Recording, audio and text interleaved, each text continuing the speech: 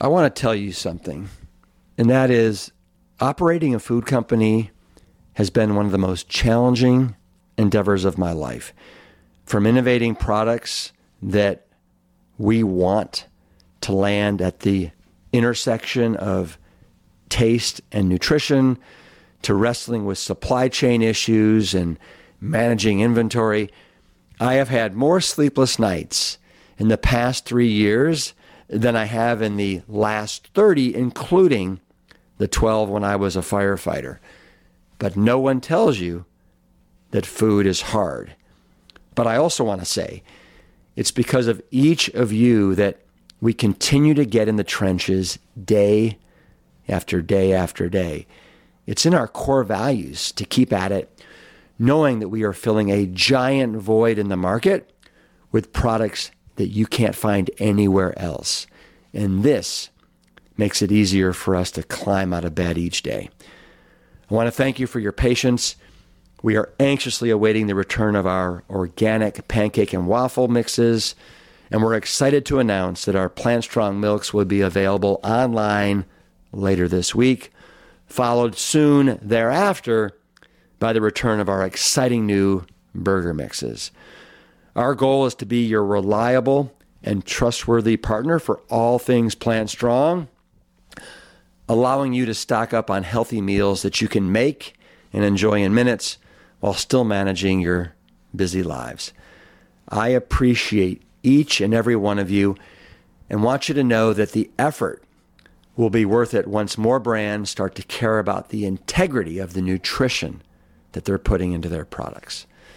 Thank you so much for your support, and please stay tuned for exciting updates at plantstrong.com. I need to give an update on one of our most popular Plant Strong products, and that's the Rips Big Bowl cereal that has, it kills me, that has been out of stock for a few months. And this is because back in March, when California was hit with torrential flooding, our manufacturing partner was literally underwater. The levee broke. They had flooding like they've never had in almost 60 years. And we had just shipped all of our ingredients and fresh bags ready to be produced when the storm hit. And it took weeks before the workers were even able to return to work and sort through all the damage. Well, we just got the good news that everything has been restored. Our fresh ingredients have been delivered, and an all-new batch of Rips Big Bowl cereals are headed our way this week. Yes! If you want to be first to know when these hit our shelves, head over to plantstrongfoods.com and enter your email to unlock 10% off your first order, and that will ensure that you get the announcement when these super popular cereals are back in stock.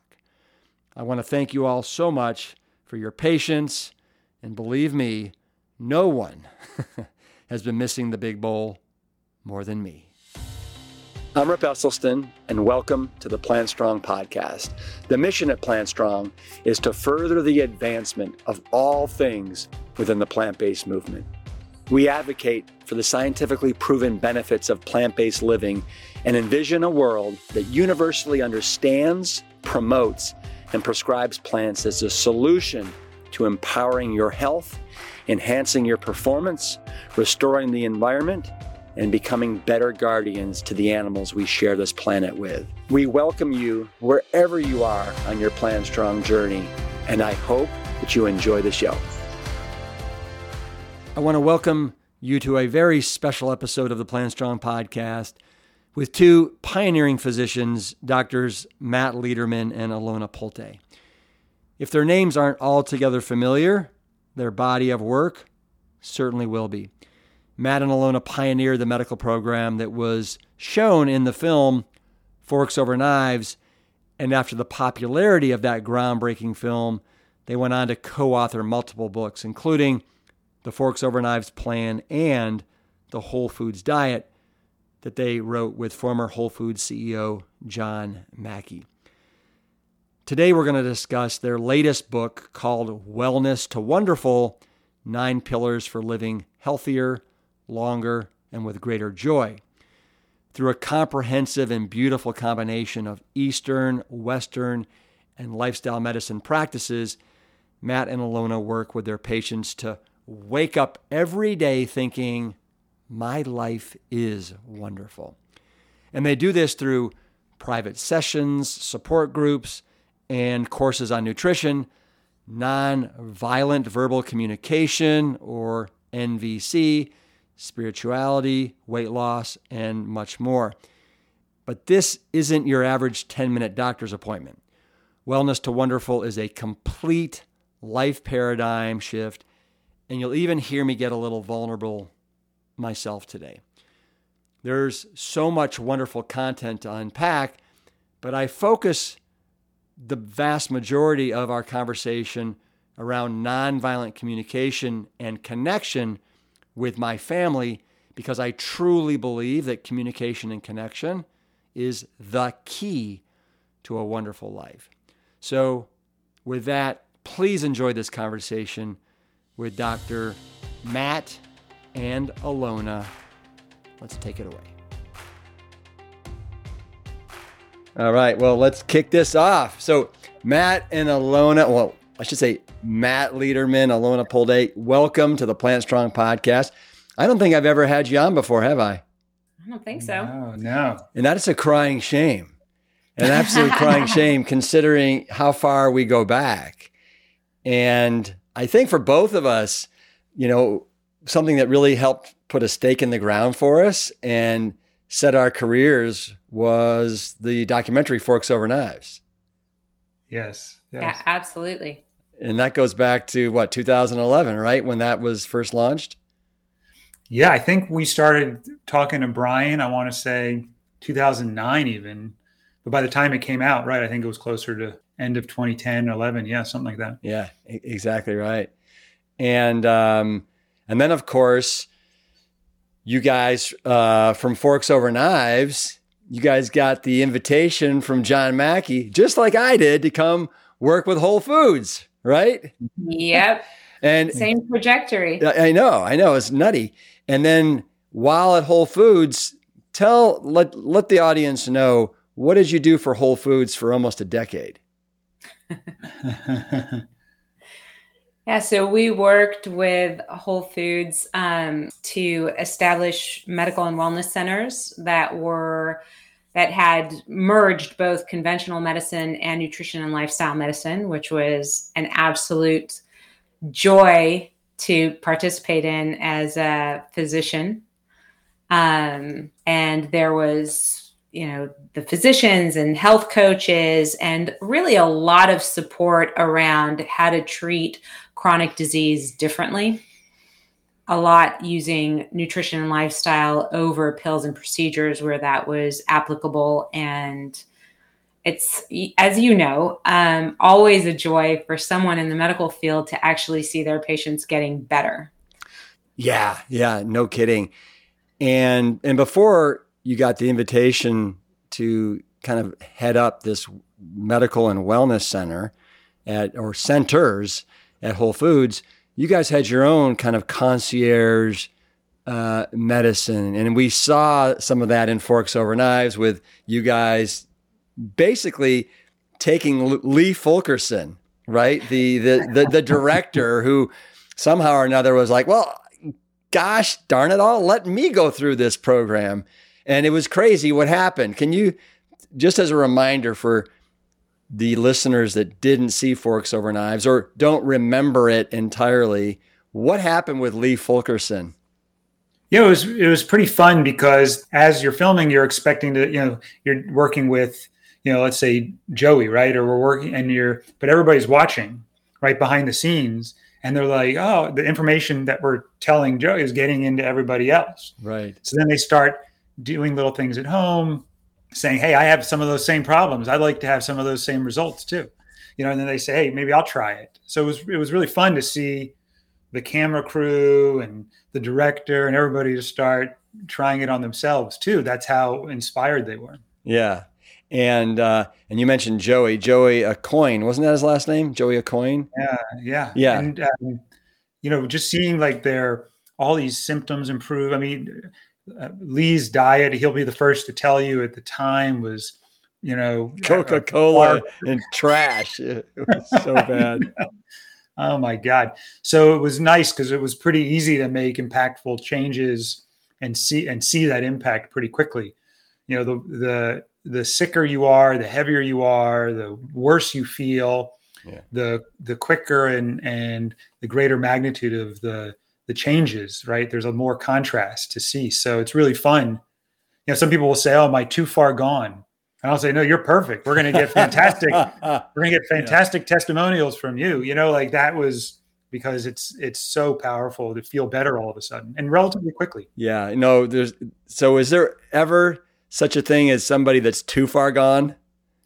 If you're still breathing, there's still work to do, right? Like we can do something. So it's pretty fun. Even at older age, right? Like people are, 70s, 80s, right? Like they can still feel better. Not only can they improve their longevity, but more importantly, their quality of life for the remaining years that they have. So even in, the last decades of your life, it's worth making changes. I think in Forks Over Knives, that was one of the more impactful moments for me, even was when I think it was Evelyn, I believe it was her name, basically got that directive from her physician to go sit in her rocking chair and let time pass until she died, right?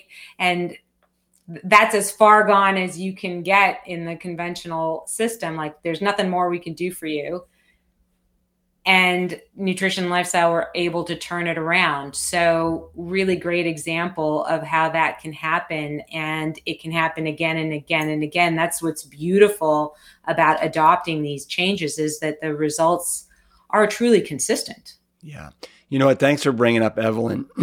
Evelyn was one of my father's patients, as you guys remember. And exactly, she was told to go home and basically rock in her rocking chair, get her affairs in order. And she basically was not given a year to live. And she was alive a good 15 plus years after that. Yeah. How amazing. By following the, this protocol. Matt and Alona, I want to know, because you guys still look incredibly young and radiant. And so what was it that drew you guys like from medical school towards this more kind of lifestyle medicine? Because it seems like back when you were doing it, it wasn't even a thing. It didn't even have a name like lifestyle medicine, right? I mean, now it's a thing. And I think in large part because of you guys being such, trailblazers. But like, what was it about you that allowed you to go down this path? Yes. So I remember reading a book, and a little bit through that book, and I was a resident, I think, sometime in my training, right? And I was following with a bunch of my other, resident friends, medical resident friends. We were doing the Atkins diet. And I remember going and getting chicken and ranch dressing in the cafeteria, and we're all sitting there, and that's what we thought was going to, and people were losing weight a little bit. And I felt terrible, but I didn't know how bad I felt until I read this book. And I said halfway through, I think it's going to make me be vegan. And I was like really nervous about that. But I said, boy, they're making it sound really awesome, that you're going to feel really amazing. And the way I am, I've always been like this, where I try something on myself to prove it wrong. Mm-hmm. If I don't want to do it, but I can't just pretend it doesn't exist. So that's when I tried to eat rice and beans for a week just to see what would happen. And I felt fantastic. And I was like, oh boy, I feel good, but I didn't want to be vegan. So then I said, well, I came up with another excuse. I said, you're not going to get enough protein. What was the book that you read that got you kind of fired up? Can you remember?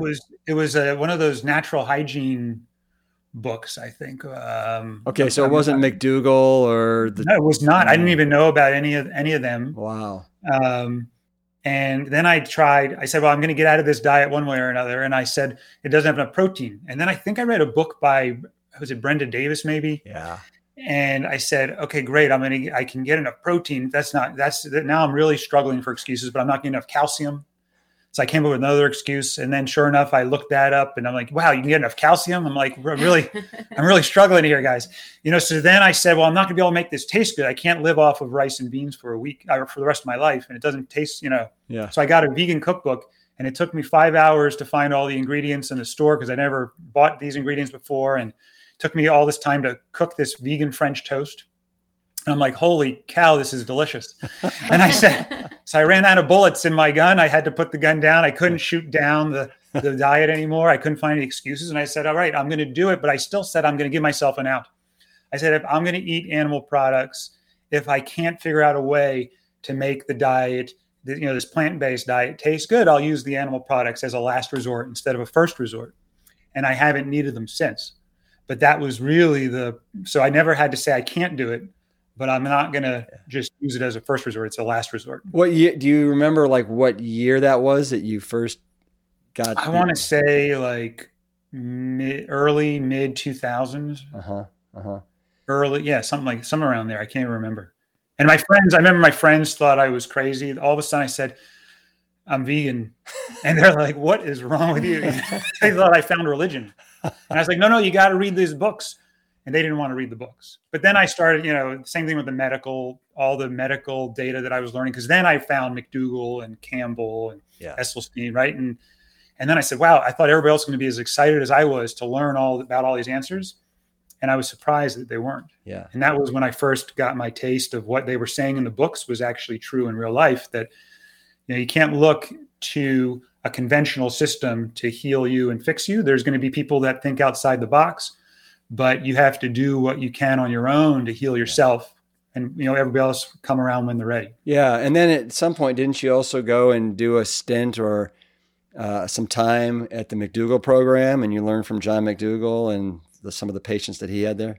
Yeah, one of our greatest mentors. Yes, he is absolutely one of our greatest mentors. We spent a lot of time in his immersion programs, and he was gracious enough to let us see, his patients and really mentor us. And it's been, that was super impactful. Yeah, he was amazing. I would come up with a question and he would say, go grab my, the McDougall plan book, look at page 98 and there's your answer. Paragraph. And I would go back and I said, oh my God, it's right there. How does he remember? Like he had this mind that could remember data like nobody I've ever seen before. Yeah. And the studies, I'd pull up the studies and I'd read them and it would take, it takes a while, but everything he would say was in there. Right. And I'm like, but people aren't reading this stuff. So he was, really an amazing guy. Yeah. Well, he certainly is a stickler for the data. No doubt about that. Alona, what about you? Were you guys weren't married yet, or were you? No. So did Matt drag you kicking and screaming into this lifestyle, or how did that happen? He definitely introduced it. For me, it was a little bit more of a tragic journey. I was in medical school, having already done Chinese medicine for several years. And Can I stop you? Medical. Yeah. So Chinese medicine.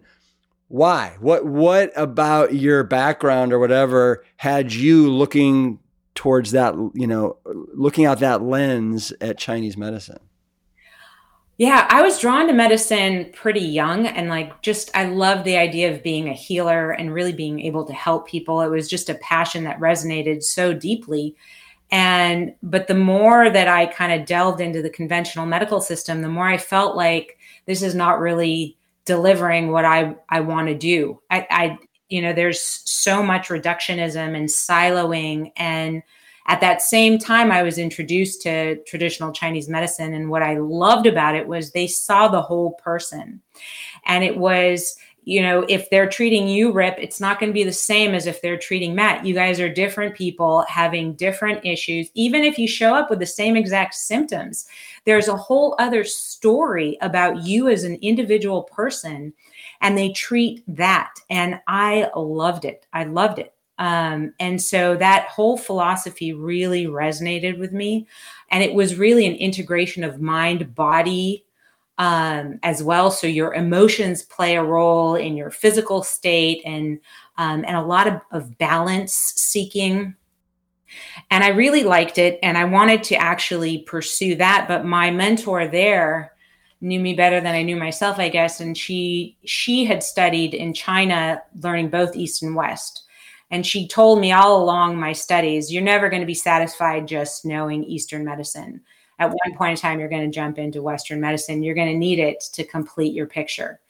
And she was right. And so I went back to medical school. But in my second year of medical school, my father passed away suddenly of a heart attack.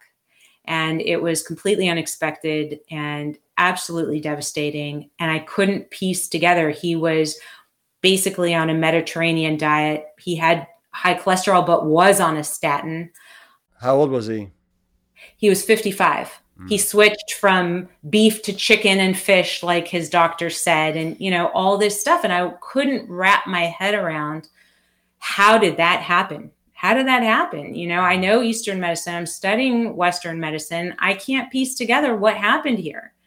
And when I met Matt, he was already traveling that journey, and he introduced me to Dr. McDougall and Dr. Campbell, Dr. Esselstyn, Dr. Furman. And the more I delved into what they were doing, I understood, like, he wasn't getting the right advice at all. Of course, what happened could have happened, and so that was really eye-opening. And then we spent time at Dr. McDougall's immersions and seeing people get better over 10 days, things that I couldn't do as a physician ever, probably, he's doing in 10 days, was amazing. So it was kind of a no-brainer. So you mentioned your father and that tragedy, and in reading, and we're going to get to this, but in reading your new book, Wellness to Wonderful, which is absolutely wonderful, absolute gem, you mentioned that I think you were kind of numb after your father passed away, and I believe it was in the ICU, and this may not be the same time, and you were just completely disheartened, just in a bad way, and you looked up and you saw the kind doe eyes of Matt there, and he was very empathetic. And is that how you met Matt? Yes. Really? Yes. So would you mind telling that story? And I know it's one that you tell in Wellness to Wonderful, under one of the pillars, but since you brought up your father, I think it's perfect that you talk about that and meeting Matt. Oh yeah. Yeah. It's a favorite story, so I'm happy to retell it. But not only was I after what happened with my dad, I wanted to just get out of I just wanted to get out of the medical system. I was so disheartened. And on top of that, I was having a particularly awful day in the ICU. And I'm sitting, writing a note, just feeling like, oh my God, this is terrible. This is awful. Everything felt awful. And I look up and there's Matt, and there was this calm serenity about him and quiet strength. And he just looked into my eyes and he was like, the ICU can be really hard. And it's, that challenge and that empathic presence of like, oh my God, he gets me. I don't even know him. And he's like getting it, and it just felt really supportive. And it was the first time that I actually felt anything for a very, very long time. And that was really impactful. I remember actually going home and calling my mom and saying, oh, you know what? I met this guy and he was just so nice. Yeah. Matt, where do you get that calmness from? Where does that, It's a constant work in progress. I have a drive, a type A intensity, there's an intensity there. And then there's also the ability to soften into presence and compassion. So it's just this balance. And I remember seeing Alona and, wanting to go over and talk to her. It was just, there was a draw. Sometimes you get that, just that sense or that feeling, and you're drawn to somebody. So I just went over to her and wanted to talk to her. It was that simple. But were there any phone numbers exchanged, or because how did you find each other again after that? It was interesting. For those that believe in fate, I was not really loving. I was a hospitalist at that point, and looking, we were, to start and get out of conventional medicine and start our own practice. And I was usually on time, if not like a couple minutes late, because I didn't love being there. But I happened to be there early, right? And I was walking in, and then Alona. This is on a separate occasion. So we didn't exchange numbers then. But we just said, just who knew what was going to happen, right? But then Alona, at the same time, I was walking in a little bit early, which was very unusual. Alona was leaving her rotation late, which was also unusual, because she usually left a couple minutes early or right on time to get out of there, because she didn't love being in the conventional system either. So she happened to be early, right? Or she happened to be leaving early, and I happened to be coming in, and we crossed paths, and then I got her number. Then I was like, hey, I can't mess around. I can't take any more chances. So we had jumped on it. Truly meant to be. That's how I think about it, because that was very unusual to just, we were literally ran into each other. Yeah. So you guys, you found this kind of lifestyle medicine. It's very, at the time was very unconventional. You kind of, I think, have figured out all the pieces of that puzzle for the most part. And I think all of us are a work in progress, and we're always learning.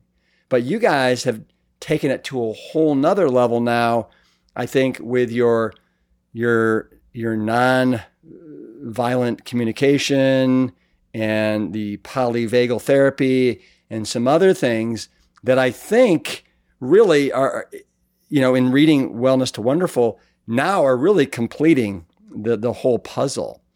And so that's what I'd love for us to talk about for the remainder of this show, is your new book, your discoveries. How can we here, the listeners, actually have a life that is truly wonderful? Because I bet you if we truly were to go out there and ask 100 people, is your life wonderful? Maybe 5 people would say their life is wonderful. I think most of us are not living a wonderful life. We're living this mindset of scarcity, this fear-based mentality, as you guys talk about in the book. So help me out here. Where should we start this conversation? Yeah, so there's a couple places to start. One is this idea of either, the binary, life is wonderful or it's not. It's more this dynamic. There's moments that I'm in that state of wonderful, and there's moments where I'm struggling, right? So this idea of how to redefine optimum health and what do we mean by wonderful. I'd love to talk about that. And also the nutrition, we spend all of our time trying to simplify something that the biggest obstacle is all the complexity and noise. So to me, we'll tell people nutrition's pretty simple. There's 5 key food groups: fruits, vegetables, whole grains, which include your starchy vegetables, legumes, and nuts and seeds. Eat as many of those foods as you can as possible until you're satisfied. Eat whenever you're hungry and stop when you're satisfied. And then if you're not going to eat those 5 food groups, make dishes using those 5 food groups as ingredients. That's it. Yeah, bam. End of story. Bam. Done. Right? Yeah. The bigger problem is I know what to do, but I can't do it. Or I know it. How do I get people to actually put those 5 food groups into their mouth? Right? That's the challenge. It's not what do I do? It's how do I get myself to do it and do it over and over again for the rest of my life? So I think that right now, there's a lot of complexity and noise out there, which is confusing people. And sometimes when it's as simple as we make it, they almost don't believe us. Like it's got to be more complicated. Like someone asked me, what is healthier, a green apple or a red apple? Right. And I laughed and I said, what do you like better? And they said red apples. I said, those are healthier for you then. And they said, why? I said, because you're going to eat more of them. Right? That's what's healthy. What do you, but they're like, no. Let me tell you about all the antioxidants in the green skin compared to the red skin. And I was like, that summarizes the challenge that we're dealing with out there.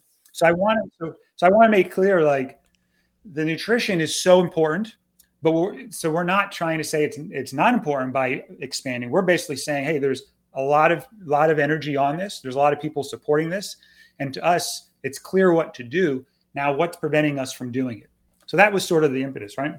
Yeah, because I think that's the key, right? It's what prevents us from, a lot of us know we should sleep. We know we should get an adequate amount of sleep. We know we should include movement in our daily living. We know we should eat a healthy diet and that plant-based foods are the most health promoting. Like, we know that, but still we're not able to sustain or maintain those health parameters or health activities to promote our health. And so the question then becomes why? And many of these 9 pillars then explain why you're not actually able to make those lifelong sustainable changes. Yeah. So I love quotes, and you guys have some of the best quotes that kind of launch every chapter. So for example, chapter 2 is getting out of survival mode.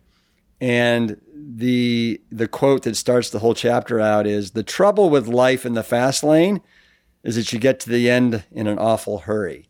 And how many of us are living life in the fast lane? And, before you know it, your kids are out of the house, they're in college, you're in your 70s, you're retired, and it's like, wow. Like, for example, myself, I can't believe how fast the last decade has gone. It's crazy. Yeah. And I wish I would have been more present and slowed it down and done a lot of things differently. And in reading your book, it's really, I think, going to give me some of the tools to allow me to slow down, be present, learn a really more beneficial form of communication, not only with my wife, but with my children. And that's just going to be like a game changer. So I'd love to talk about all this. Why don't we do this to help me guide this conversation? Can I just say before you do that, I just want to appreciate you, Rip, that one of the qualities I love about you is how open you are, and you have the humility to say, here's what I know, and here's what I don't, and here's what I want to learn, and here's what I want to improve. That, your ability to do that is so key, I think, to getting closer to that life is wonderful, or living that life is wonderful experience, right? I just think that it's more rare than I wish, and I just want to take a moment to acknowledge that. Well, thank you very much. Here's one. Chapter 6, you start off with, it's a new perspective on chronic disease. And this is a quote from Albert Einstein. The most important decision we make is whether we believe we live in a friendly or hostile universe. I mean, and how many times have we been in this spectacular mood, and everywhere we go, it seems like everybody's like in a good mood and everything's great. You're having a bad day and everybody's in a bad mood. You're giving the finger. You're talking, in a hostile way to people. I mean, do you agree with that? Yes. I mean, 100%. And how you show up sort of affects the lens of how you see the world, right? And we actually talk about that. In fact, there's data now, and that's why I think the polyvagal theory is so fascinating, is that depending on your physiological state, which is basically, are you in a state of high alert and threat, or are you in a physiological state of safety? So sort of, are the sympathetic fight or flight going, or are you feeling safe and you can connect and restore and repair? If you're in a physiological state of high alert and threat, it actually changes everything from the muscles in the your middle ear, so that you hear different frequencies more effectively, right? So if you're in high alert, you're going to hear low frequencies and high frequencies. Low frequencies are anger, high frequencies, someone's hurt, instead of the sort of more neutral frequencies. So in other words, your ear gets tuned to sift out threat, right? Your brain, the blood flow shifts from the forebrain to the hindbrain so that you are now more reactive, and the prefrontal cortex gets less blood flow so that you are less able to connect. So it's not just that you're seeing it and you're making it up. It's actually that your brain is pulling out, because there's so much information that your brain's trying to perceive in a moment. But now it's going to pull sounds out, and it's going to be looking for signs of threat when you're in a high alert threat state. When you're in a sort of that safety state, which we talk about, you're going to be looking for signs of safety and proof of safety. So it's basically have you ever seen that video where they it was big on social media, the Laurel Yanni. So the same sound, you'd play it, and some people would hear, 50% of people heard Laurel, and this 50% heard Yanni. No, I haven't. You have to listen. It's really fascinating. It's the same sound. And like, I always hear Laurel, and the rest of my family hears Yanni. So that became a way of us saying, you know what? I used to say, oh, Alona, when you said that to me, you had tone and you were angry. And she would say, I don't know what you're talking about. I had no tone.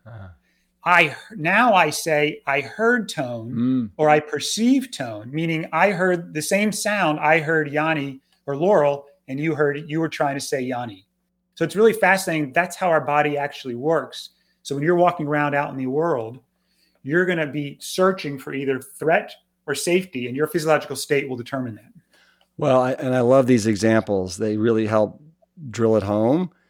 And in the 9 pillars, pillar number 1 is self.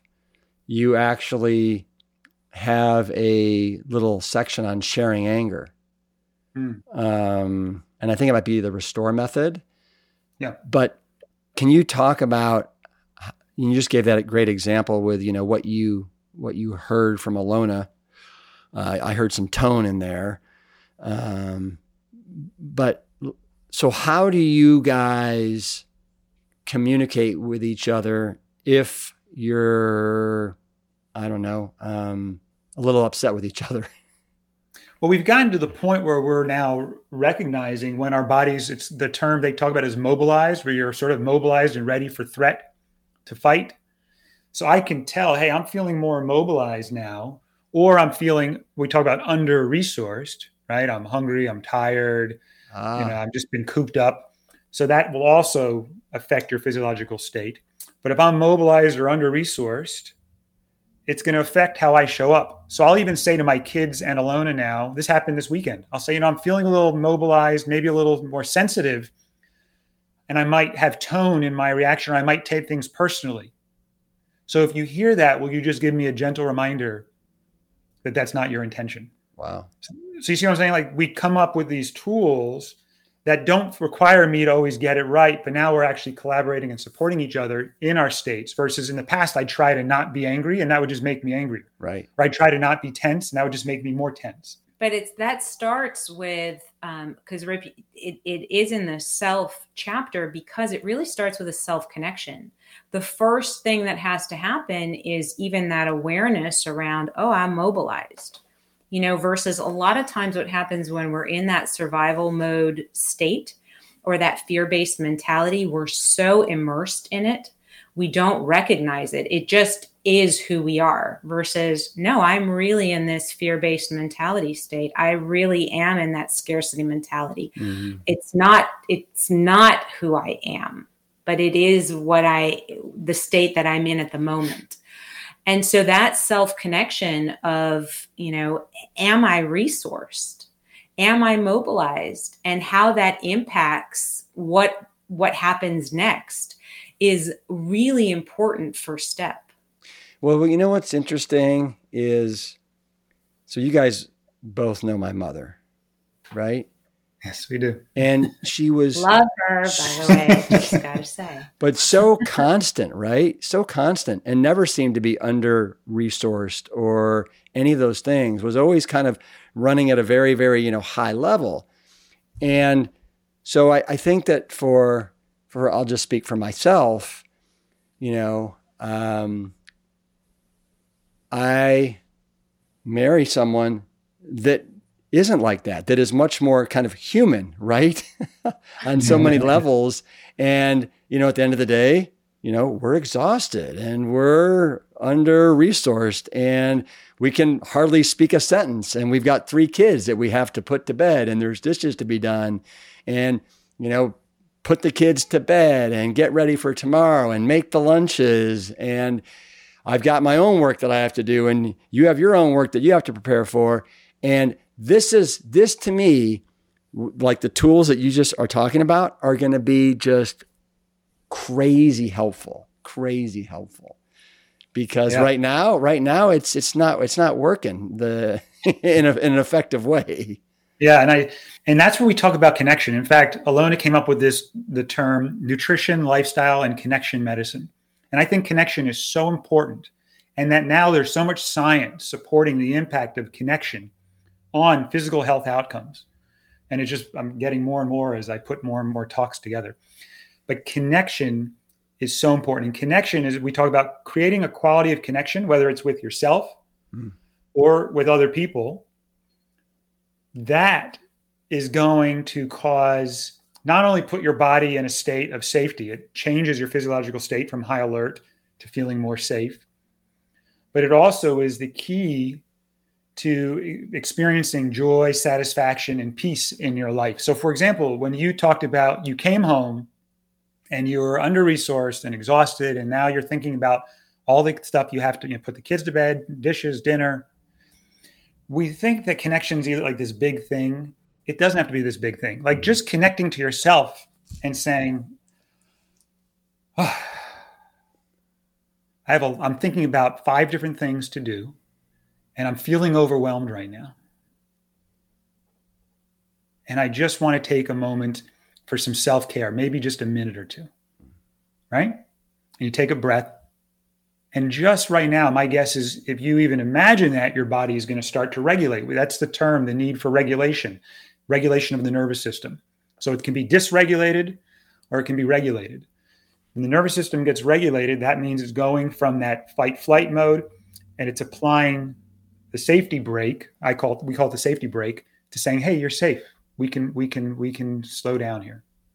If you can do that, and then what's really fun is you can bring your kids in. Yeah. And you can say, hey, kids, can we take just a minute to connect here?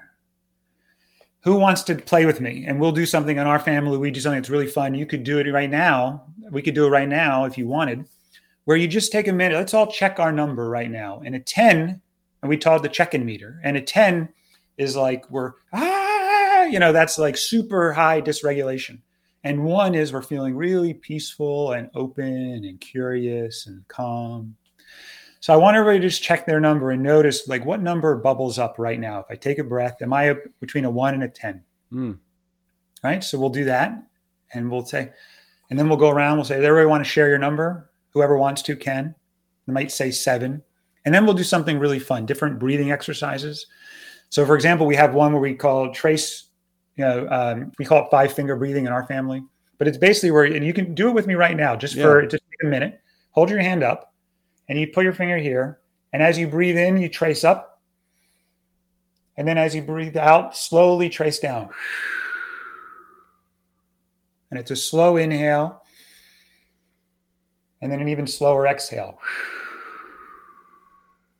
And then again. Nice and slow. Number 4.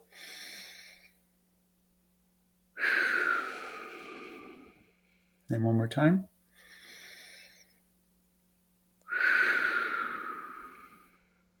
I also like touching myself too. That's very relaxing. It is. It's soothing, and all of this is stimulating and sending messages of safety to your central nervous system. And then you go in and check again. You say your number can be lower, can be higher, can be the same. But even the act of checking your number is sending messages of safety. So then we'll do that with the kids, where I'll trace my daughter's finger and she'll trace mine. And then sometimes we'll do all 10.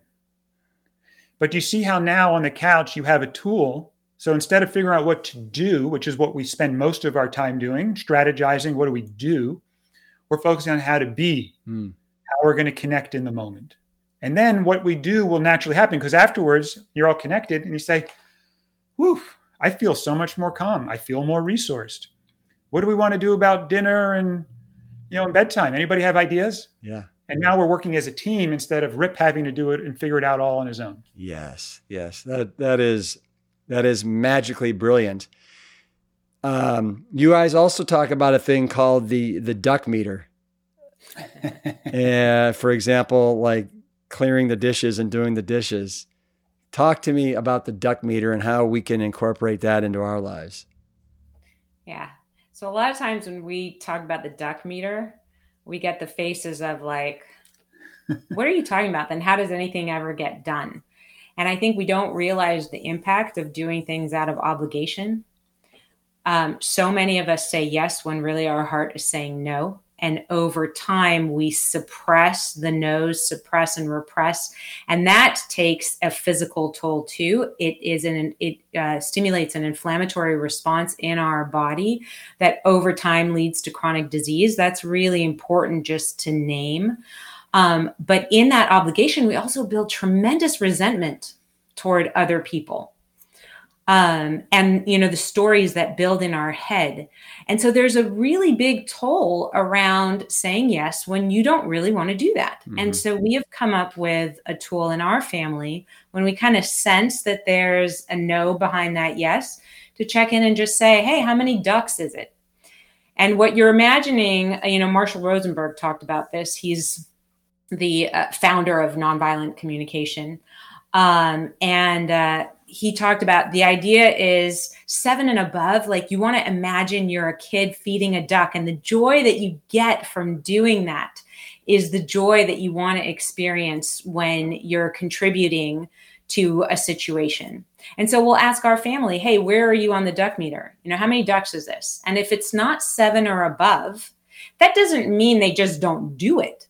But then there's a bigger conversation to be had. So, if I say, hey, who's willing to help me wash the dishes? And my daughters are looking like, okay, Mom, we'll do it with, and I'll ask how many ducks? Well, it's 5. Ooh, let's not do it yet then. Let's wait a second. Right. Let's connect. Let's take a moment to connect. Can I share with you? And then I'll share. Can I share with you, why I'm asking or how that contributes to me? Mm-hmm. And I'll share, I'm feeling really tired. And after making dinner or whatever it is that I share with them. And it's amazing how when our family hears kind of what is the story behind the request, there is a natural shift because we naturally want to contribute to one another if we understand the needs behind it. And sometimes maybe we won't, but then we come up again, we focus on that connection. And when you focus on the connection, when you come from that need-based, washing the dishes is a strategy, needing support, that's my need. So is there a way to get support? Maybe it's just my daughter's giving me a hug and saying, oh, Mom, we're hearing that you're really tired. And just from that, I feel resourced enough to say, oh, you know what? Maybe I can't actually do the dishes. So you see how you're not attached to the outcome or that strategy of doing the dishes. You're attached to the connection around a need for support. And what can that look like? And then the strategies become significantly more expansive. Right. Does that make sense? Yeah, because we love saying things like, we talk about in NBC, observations, feelings, needs, and requests, OFNR. So the first thing is to start with observations. And a lot of times instead, a lot of people start with strategies. I need you to do the dishes. I need you to clean your room. Right. My observation is the sink is filled with dirty dishes, and I'm worried about bugs if we leave them. Yeah, right. Now, can someone else, then I want to connect. And I'll say to my kids, hey, I'm really worried about the dishes. I want to get them done, but I'm not really feeling like doing them. Can you tell me back how you imagine I'm feeling right now? So now I'm helping them even give me some empathy. Mm-hmm. And they'll be like, Dad, you're probably feeling a lot of pressure, a lot of weight. You got to do, and then we connect around that. And then after we do I'll say, oh, you're playing your video game right now? My guess is you're really having a good time. And the last thing you feel like doing is dishes. And they're like, yeah, you got me, Dad. I'm like, so you don't want to do dishes? I don't want to do dishes tonight. How are we gonna get these dishes done? Let's just leave them. And they're like, okay, great, we'll leave them. And I'll say, all right, but what about the bugs? And they'll say, oh, I didn't think about the bugs. Okay, well, maybe you play your game, I'll do my thing. And then 30 minutes from now, we'll check back in. Maybe we can do them together in 30 minutes or something, or I don't know, but let's come back. But you see what I'm saying? Like, and you can't do that very well if you're under-resourced and you're like, I got to do dishes, I got to put the kids to bed, I got to, all this work to do. So connection starts to get challenged when we schedule, and this is where it's choice, when we choose to schedule ourselves in a certain way that we have so much to do that we don't see a way to have time to connect. Yeah. And I just want to add one more thing, because sometimes when people hear that, they're like, oh, that's such a weight to even have a conversation like this over washing the dishes, which takes 5 minutes. But if we play it the other way, so I end up washing the dishes, I'm under-resourced, I'm feeling resentful, I then have tone with my kids or anger at my husband, the toll that takes, and then our disconnection, and then how do we repair that disconnection? That takes a huge burden on your energy and time also, just on the back end instead of the front end. And everybody says what they're doing isn't working anyway, right? We still have challenges. We're still, so if what you're doing is not working, why not try another way? And the dishes is just an example of anything. Because I might say to the kids, you know what? I'm willing to do the dishes tonight, but I'm feeling pretty stretched. What do we do about the dishes tomorrow? Because I don't really want to cook for all you guys and then have to clean up all your dishes too. Yeah. So can we come up with a plan about the dishes that's different? Tonight doesn't matter so much. What are we going to do in the future? And I do that a lot. Same thing with candy, right? Or junk food. I might say, you can eat candy, whether you eat it today or tomorrow, tonight or not, isn't going to make or break your health. But what happens tomorrow when you want it again? And then the next day again? Yeah. How do we navigate your need for health in that way? Yeah. And then have them contribute to that discussion. Does that make sense? Yeah, this is really good stuff. And I can tell you that there's very few things that feel as good as when our whole family, there's 5 of us, 3 kids and my wife and myself, when we're all in the kitchen after a meal, like getting after it. So somebody's emptying the dishwasher, somebody's washing the dishes, somebody's sweeping the floor, somebody's, clearing the table, whatever, but it's a team effort. And that feels like brilliant. Doesn't happen as often as we'd like it to. And like, to your point, it's like, okay, we got to do these dishes. Who's going to get in here and help me? And it's always one of our daughters. It's like, I'll help.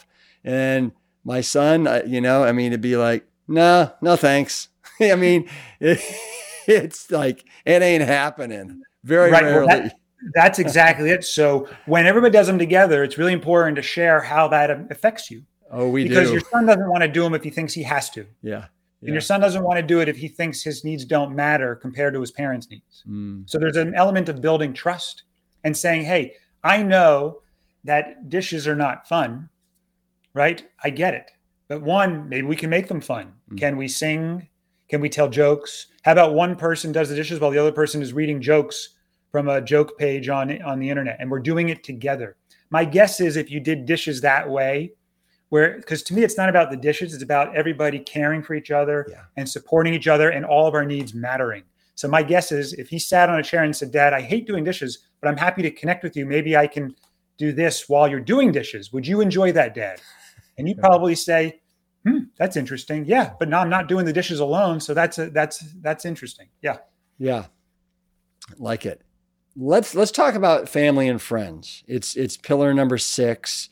You talk about vulnerability and being vulnerable, which I think it's so important. And I know that when people open up and get vulnerable to me, it's like an invitation to just like to connect at a much deeper level. And we're coming back to that word again, connect, aren't we? Mm-hmm. Right. Which is so important. But just to toss it up there for you guys, Alona, you guys talk about the example of you having some growing pains with boundaries around homeschooling with Kylie.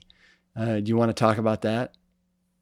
Yeah. So I struggle with boundaries.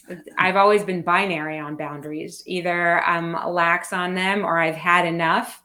And then there are harsher boundaries of enough. That's it. We're done.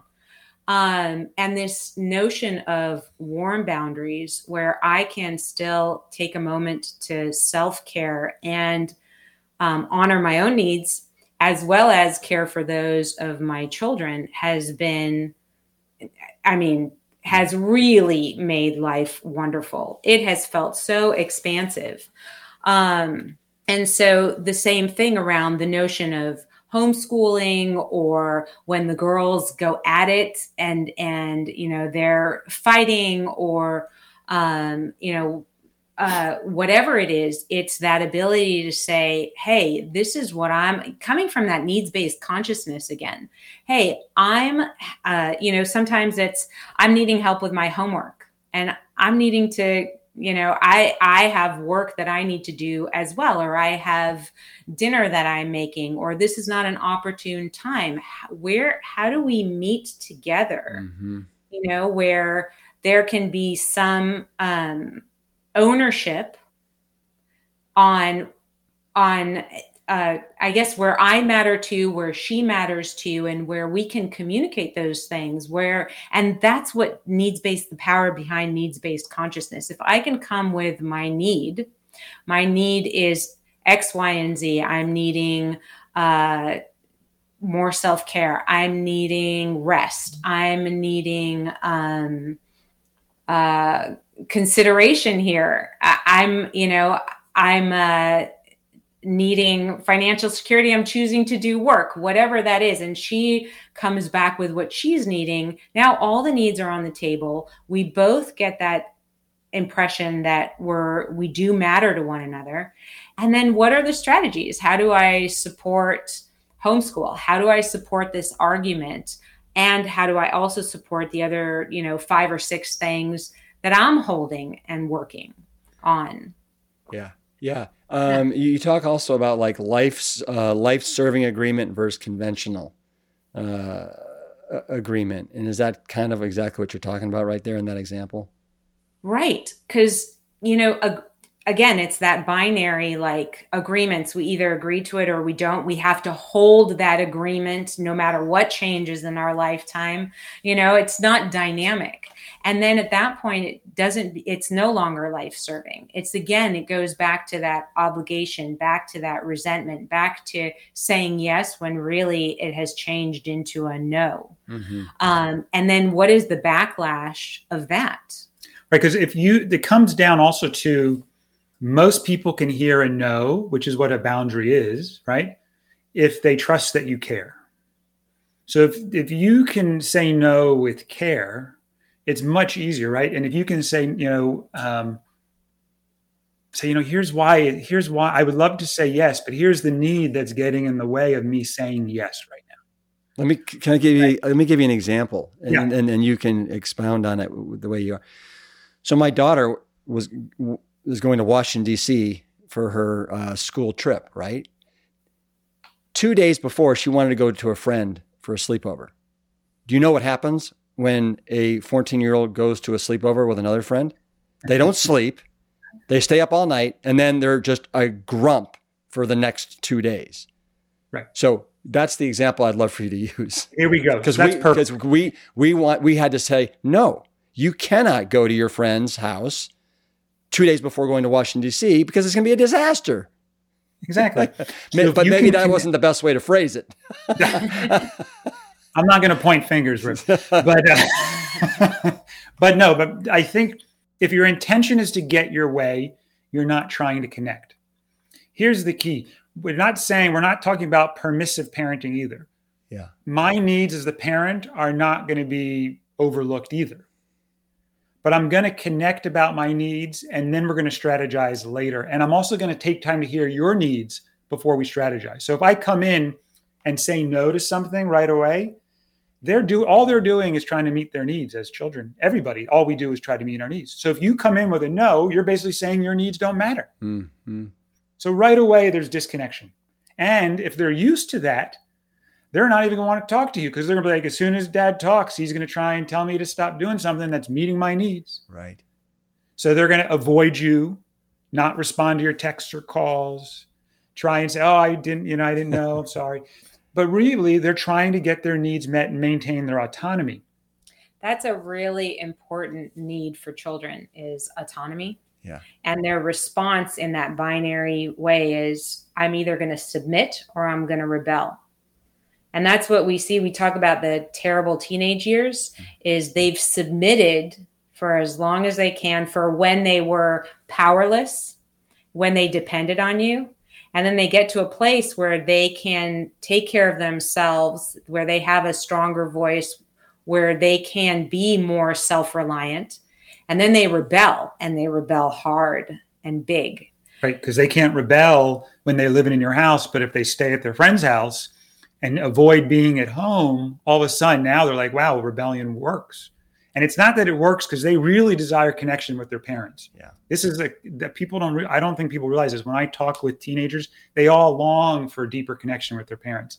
They don't trust that that can happen or that their parents are going to care about their needs. Oh. So they avoid it, but it's not their preference. So with that example, I would say to my daughter, what's her name? Sophie. So I would say, and especially if I haven't done this in the past, I'm trying to bring in NVC into my family. I would say, hey, Sophie, I know in the past I've come right with a strategy and told you what you should or shouldn't do. I want you to know that even if this is going to be hard for me with you, if you happen to be grumpy over the next couple of days because you slept over, building trust and maintaining your choice is so important to me that I'm willing to endure that in the end. But before we decide yes or no, can we try this new way of connecting first about your needs and my needs? Would you be open to that? And you see how right away I'm now trying to connect to her, and I'm lowering her resistance because I've told her I'm not taking her strategy off the table, but I want to put it to the side while we focus on connecting and doing this a different way than we have in the past. How much work is involved? And I'm speaking for myself. I'm not opposed to, work and digging in. But to really getting this nonviolent communication style, is it something that you just have to practice it and like kind of understand it? I mean, how long did it take you guys before you felt like you were doing it consistently and doing it well? Well, I mean, I'll get back to you. No, I'm just kidding. I'm just kidding. Yeah. There's a couple of things. To me, it's like learning a new language, and immediately, as you start to build the vocabulary and fluency, you get benefit. But you will continue to build that and grow that and enhance that over time. But yes, if you put the time in, you're going to reap the rewards. And I also came to the table with lacking a lot of the skills. So I was I would say, way in need. Mm-hmm. Some people already have a little bit of sort of NVC consciousness naturally. I mean, I had 3 feelings: good, bad, and angry. That was my vocabulary, and good and bad aren't feelings, right? So that to me was what I was starting with. So I had a uphill battle, but I was within the first month of like really implementing it. I was like, wow, this is amazing. And I can't always do it in the moment. To this day, I can't do it in the moment, but I could see the value. And I said, I want to be able to do this. So to me, that's when I started on the NVC certification path, which took over 4 years and was by far harder than even learning to be a doctor, right? Because doctor is all cognitive and intellectual, memorization, things like that. This was a connection between the head and the heart. Wow. And really growing that. But it's by far the most rewarding skills. So my point is I would encourage you, I wouldn't feel discouraged that if your intention is to connect, you can get there pretty quickly. I think it's like a plant-based diet, right? When you shift over to a plant-based diet, some people do it 100% and some people make gradual changes. And even if you make the gradual changes, you see, small things can have impact. And it's that same thing. When we were first teaching our daughters that whole needs-based consciousness, everything was, that's not meeting my need for respect or consideration. That's what we had. No matter what it was, that doesn't meet my need for consideration, or that doesn't meet my need for respect. And over time, their vocabulary has grown. One of the things that, helped us at the beginning was we have a feelings and needs sheet in the book, is to print that out or copy it, put it up on your refrigerator, put it around your house, and start just noting that vocabulary. And you'll be amazed, because it's so rewarding, and it's so rewarding so quickly, how self-motivated you become to learn more. And you have to say that I care more about connecting than getting my way. As long as we always say, as long as it's not health or safety. And even then, if it's health or safety, making demands or getting my way is a last resort. So it's on the table because I'm not going to be permissive around health or safety, but I'm still going to put the time in to be where demands is my last resort instead of my first resort. So how long have you guys been actively engaging in this NVC as a family? I would say a solid 5 years of like really digging in. We read it, and when I first read it, I tried to learn it as like I did my medical studies, where I just read it and I'm like, I remember it was an audiobook, and I listened to it I'm like, this is great. It makes so much sense. Yeah. And I listened to it 4 times. But in the heat of the moment, I couldn't use it. Right. I would forget everything, and I would go back to my old way of doing things, because I didn't practice. Like, to me, it's more important than understanding all of the rules intellectually.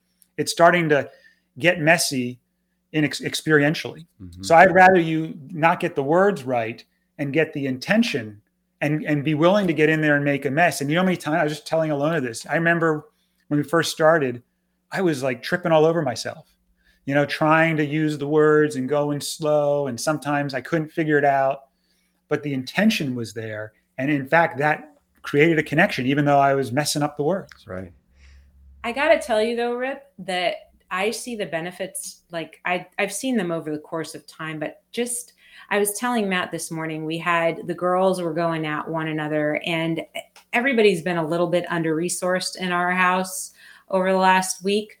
And, just sitting with them and saying, hey, we're all under-resourced. Our shakes, we talk about a shake, having a full shake, having an empty shake. Our shakes are a little bit low and empty.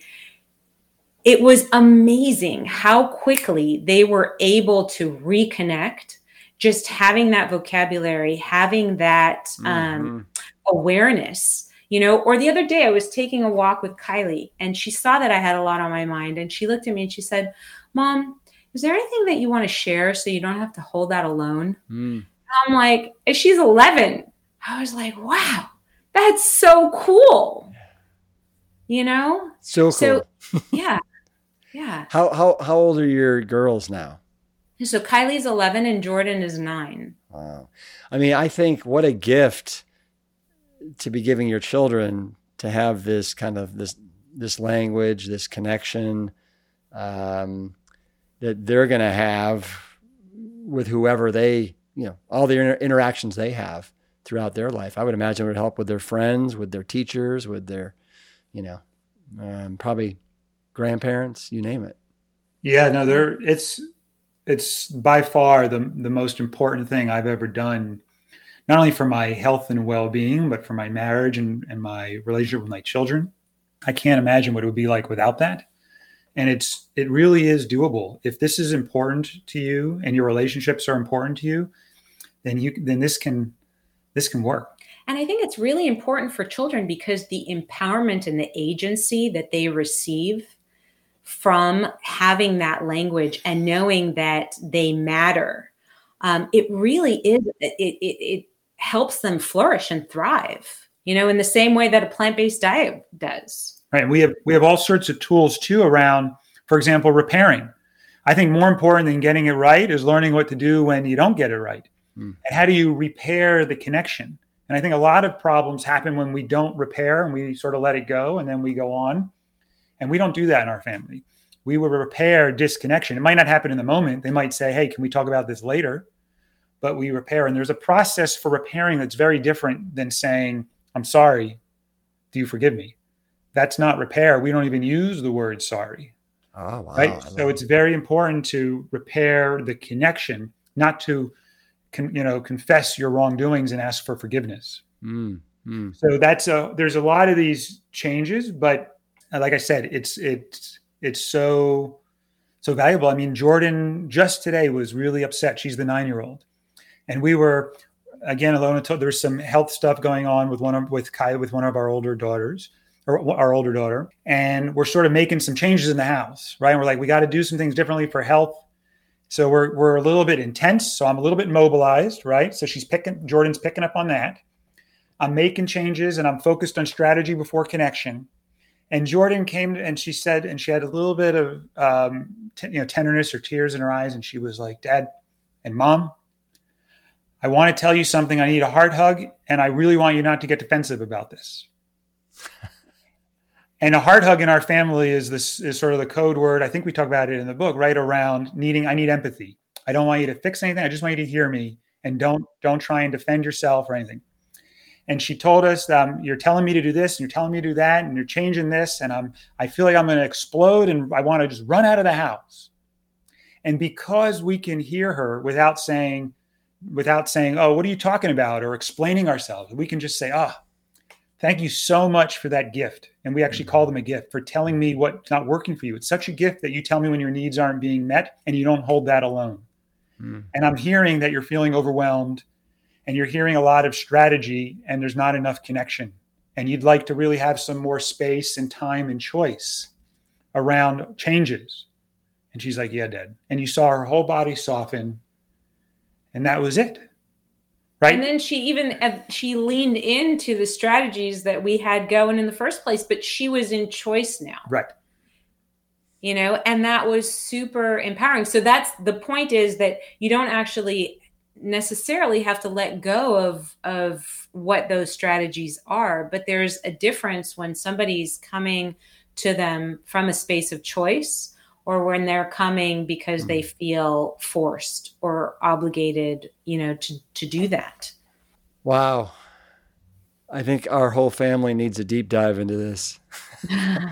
No, in all seriousness, so the name of your practice now is We Heal, right? So if people are interested in learning more about the 9 pillars, NVC, all these things, what's the best way for them to connect with you guys? Yeah, so if they go to the website weheal.health, they can find more information. They can connect with us. We have classes, individual sessions, support groups, things like that.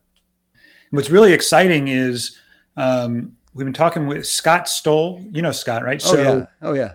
He really also sees the value of nonviolent communication and bringing that into the healing picture. So he asked us to come and do a workshop at the plant-based nutrition health conference in September. Yeah. So we're going to be doing a workshop, basically first talking about connection and connecting it to physical health and showing people some of the data, and then showing them how to apply.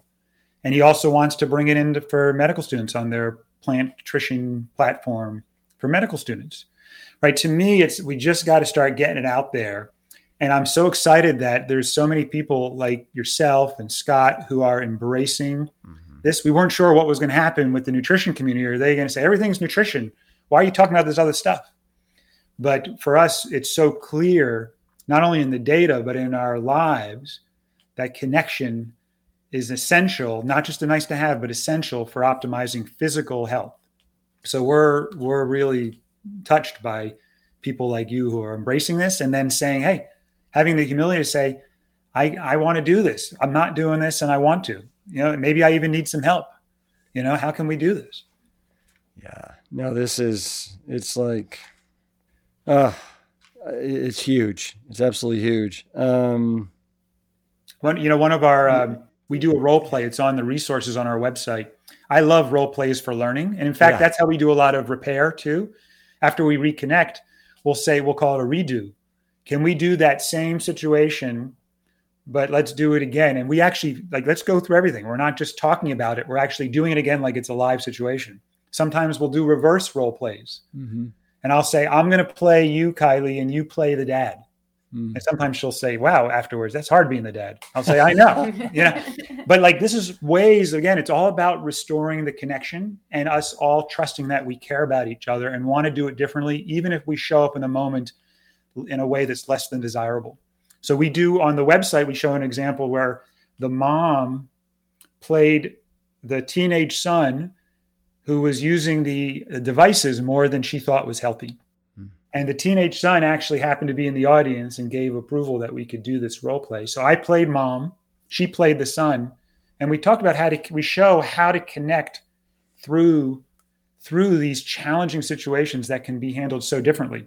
So I love role plays. And I think that's one of the best ways to learn. So I recommend that people take a look at that and just practice. Like, even if you can't do it in the moment, come back and redo it.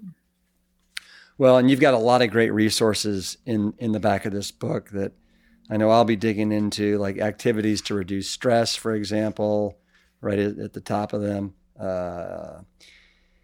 And it's not about being perfect too. I want people think they probably think that about you too, right? Like, you're genetically different. That's why you can eat this way, or, like there's something. But Rip's not like a normal human being, right? Like, he's like a superhero. He can run and eat and, just something genetically different, right?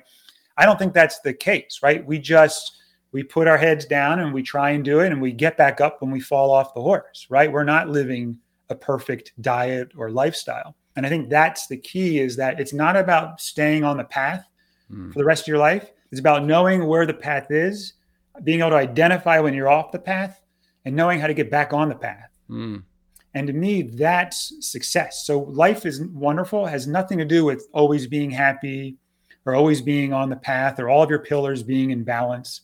We look at the 9 pillars like 9 children. And, we're tending to them all. They're never going to all be okay where we don't have to worry about them anymore. And we care about them all. And sometimes one child needs more help than another. But they're there, and we're doing the best we can in the moment. And that's how I'd love people to look at this, is this dynamic, lifelong journey. Yeah. And since we didn't get into all the individual pillars, I just want to go through them really quickly. So pillar number 1 is self. Pillar number 2 is, do you want to say it? I'll tee you up. Well, nutrition. Yes.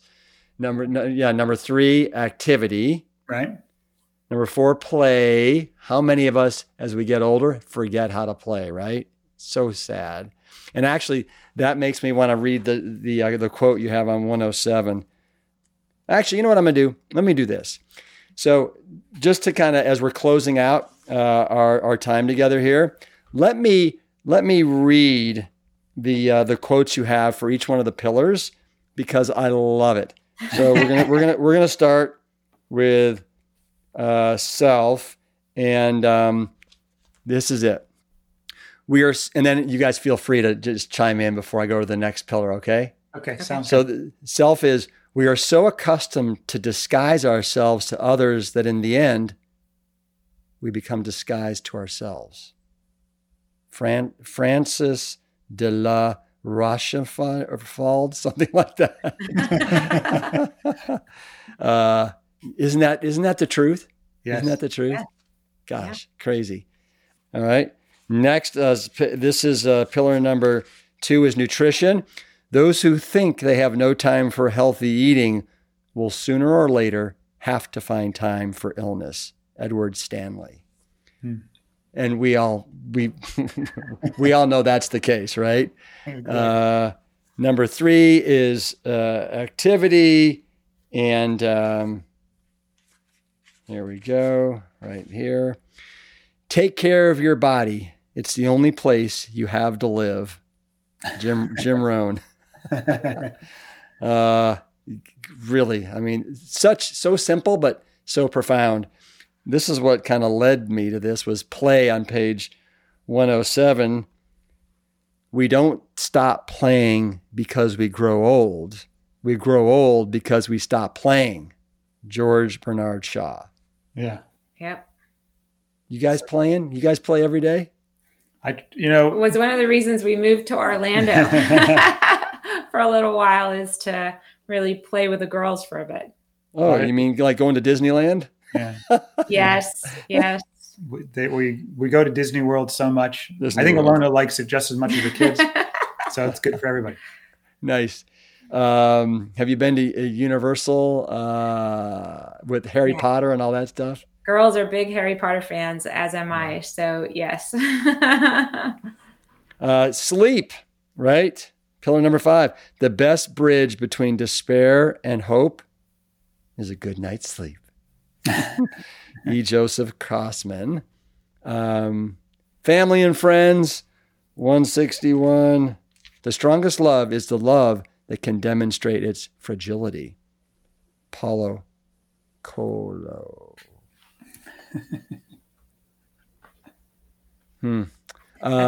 That's the gift of vulnerability. It is, isn't it? Yeah. And it is a gift that keeps giving. And we can see that if we show up with vulnerability, so often we receive the care, the support, the love and vulnerability back, a deeper connection. Yeah. Pillar number 7 is work. Too many of us are not living our dreams because we are living our fears. Les Brown. And just tell me what that means to you guys. Yeah, I think in that fear-based mentality, we talk about that in the book, the fear-based scarcity mentality really constricts our life and limits our possibilities. And it really prohibits us from living our dreams or even imagining our dreams. Yeah. I mean, I look at you guys, for example, and the path that you guys have taken from your concierge, wellness to then Whole Foods, and now, leaving behind Whole Foods and doing what you're doing now. Because let's face it. It probably would have been very easy to just stay with Whole Foods and do your thing, but you guys decided that you wanted to explore some different modalities and stuff. And there must have been a fair amount of fear there in breaking free like that. Yeah, it's really is scary to leave that routine, that's sort of a sure thing, even if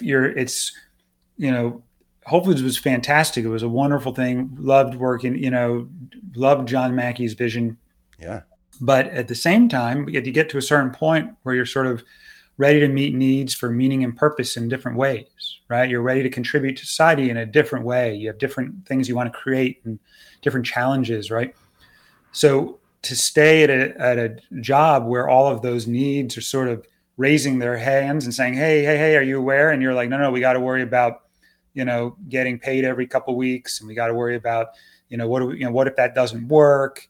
And how are we going to make that work? And what's going to happen, right? Like all of a sudden, there's this fear just everywhere. But what's interesting is the same amount of fear, I told Alona this, the same amount of fear that I have when I'm leaving is the same amount of fear I have now if I thought about going back to a corporate job where I didn't have the same ability that I do now to create and ideate and grow and develop in this very different way. So it's not even specific to Whole Foods. It's just, hey, do I want to go into this big, huge corporation, or do I want to try and create something small and exciting? And right, to me, that's really telling. Yeah. And we'll ask people, how much of your life would you change if you won the lottery right now? And it's really interesting if people can say nothing. Mm-hmm. Mm-hmm. That'd be pretty amazing. Other than maybe I'll go on another, a couple more trips or something. But, substantially, what would you change about your life if you won the lottery when you woke, what would change? Mm-hmm. Other than your bank accounts, having a couple extra zeros? No, I'd be hanging out with the same friends. I'd be doing the same work. I'd be contributing to society in the same way. That's pretty powerful to shoot for that. Yeah. I look back on my life and, the journey that I've taken from being a firefighter. And when I think back, okay, what if I had never left firefighting, something that I loved and adored, to go and join forces with Whole Foods and be a healthy eating ambassador for Whole Foods for a decade. And all the growth and all of the discomfort that went along with that, but all of the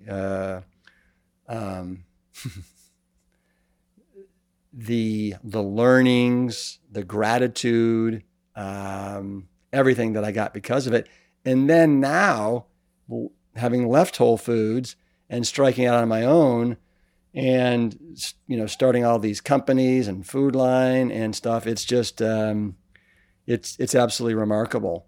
And there's another quote. You guys have so many good quotes that I just, and I probably will find it here, but let's move on. So pillar number 8, spirituality, your sacred space is where you can find yourself over and over again. And so how do you guys find yourself? How do you do that when you're feeling a little like lost or under-resourced, besides the 5-finger drill? Yeah, the 5-finger drill is great for regulating so that I get out of that fight or flight mode so I can actually check in with myself. And that's where NVC is so helpful as a foundation to be like, what am I feeling right now? What are my needs right now? A lot of people aren't clear or not sure how to discern feelings and needs. And that's the first place I would start. Mm-hmm. Yeah. For me, the practical side of that centering, I love to journal. And in that journaling, really letting kind of what's inside unfold is really helpful for me. Going outdoors, I notice an immediate just decrease in mobilization when I can, be outside and soak in sunshine and take a deeper breath and look out and see green. So those are 2 really fundamental practices for me. And spirituality for me is really about connecting to the fact that we're all waves in the same ocean, right? So it's connecting to this sense of it's expanding what the self really is, right? So there's self, which is me, but then there's sort of like, the self with your kids is almost part of you, where giving to them almost feels like you're giving to yourself. You know what I mean? Imagine if we could expand that even broader to our neighbors and to the community around us, and then to other countries. That to me is a big part of spirituality, is how do I expand my sense of self and that create that interdependence? Because in the end, in NVC consciousness, it's really clear that I can't win if you lose. There's just no way. All of my needs can't be met at the expense of yours. That consciousness to me is part of that sort of spiritual awakening. The last one, and it kind of ties into what you said, Alona, is the natural world, pillar number 9. In every walk with nature, one receives far more than he or she seeks. That's John Muir. I know I need to get out into the forest at least once a day.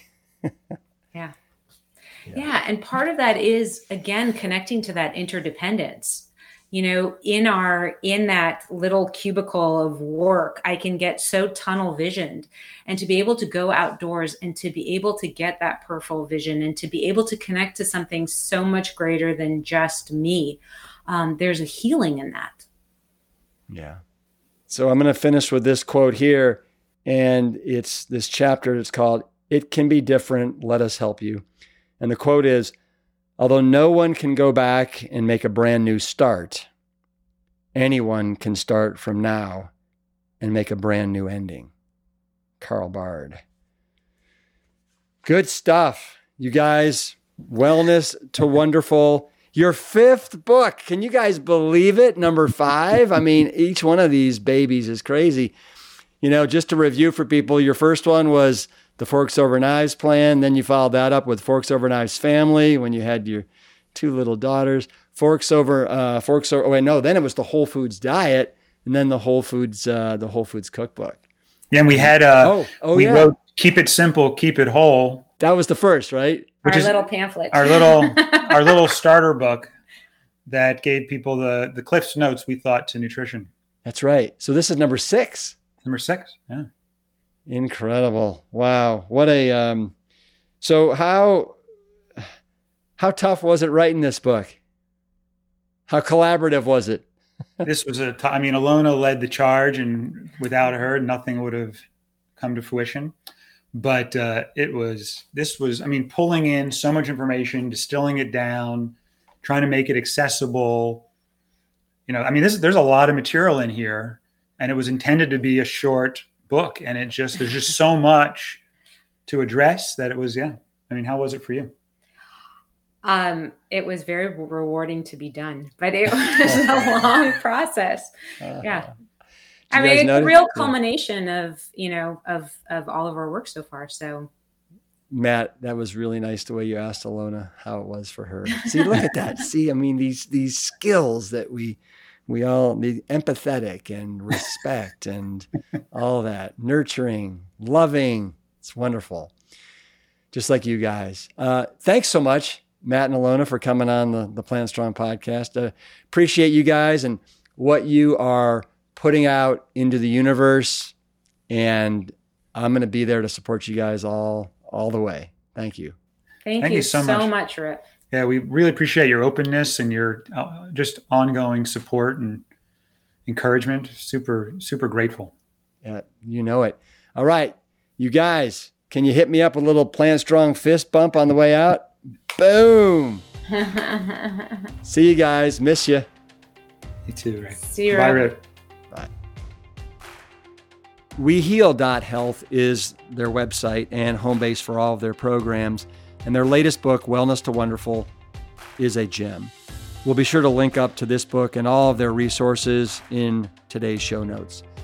Thanks for allowing me to cultivate deep connections with all of you. Together, let's go from wellness to wonderful. And as always, keep it plant strong. Thanks so much for listening.